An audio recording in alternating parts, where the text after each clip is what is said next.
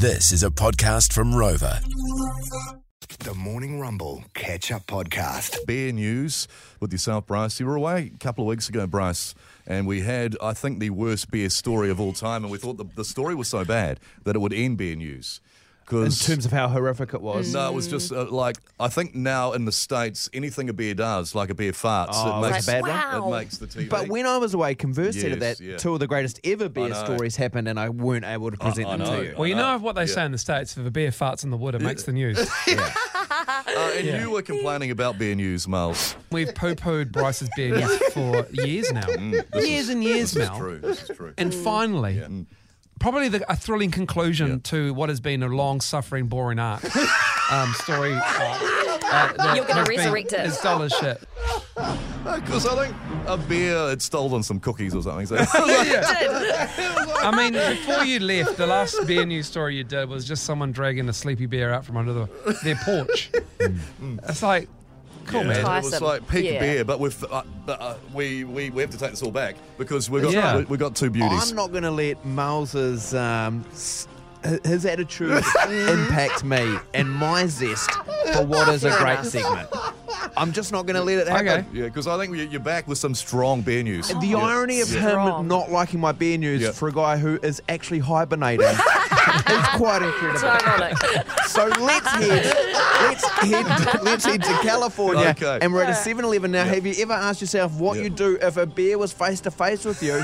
What are you going to do if it comes into your store? Well, this bloke told him where to go. Time to leave, buddy. Come on. You had enough to eat. Let's go. Come on. I'll kick your ass, or you'll kill me. Get the out. I'm locking the doors. Get out of here, bitch. I'm the alpha male. I'm the alpha male. Let's quickly head to Tennessee. Yes, okay. Okay, and just imagine it's we're getting into summer, and let's say you're going to do a bit of camping, and you've got a cabin, and what's that breaking in? It's a bear. You're recording it. Here we go. Look at him. It's Lex's car. Oh my God. And I'm from Caswell County, and there's some strange animals out there, but I have never seen a bear. Most of us do everything we can to avoid a bear in the wild. Something easier said than done for Tanish Penix and her family. He look hungry. This is video of a black bear showing up in their driveway Saturday morning.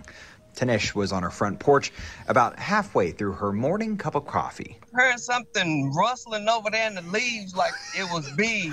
And I kept saying to myself, now I know them is not no squirrels, not that big, making no noise like that.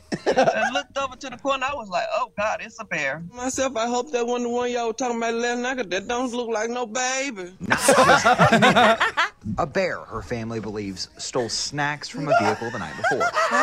They know to go to somebody's car. Until Oh, y'all better stop. Don't you go down there. Oh, Lord, he up in the car. Y'all up in the doors and got in the car. Do not leave no kind of food, no snacks, no nothing. Do not leave it in the car. He ain't got to worry about me no more. That is probably the best bear news you've ever had. Fantastic. I mean, no, not really, man. I had a Japanese climber screaming for his life. The video was amazing. Yeah, it was amazing. I sent you that. Well, take care of your own business. And then I had two guys getting mauled almost sent to you death. No, you didn't. We had that sent from other listeners as well. No, this is But a bear taking snacks from the car, that's dramatic stuff. not really. Well, that's bear news, everybody. I hope you enjoyed it on a Friday. Loved it. You be you make Judge your it own all. decision. You make your own mind up. But there you go. And that's it. We're not going to please everybody. And I'm all right with that. That was the Morning Rumble Catch-Up Podcast. Catch them weekday mornings from 6.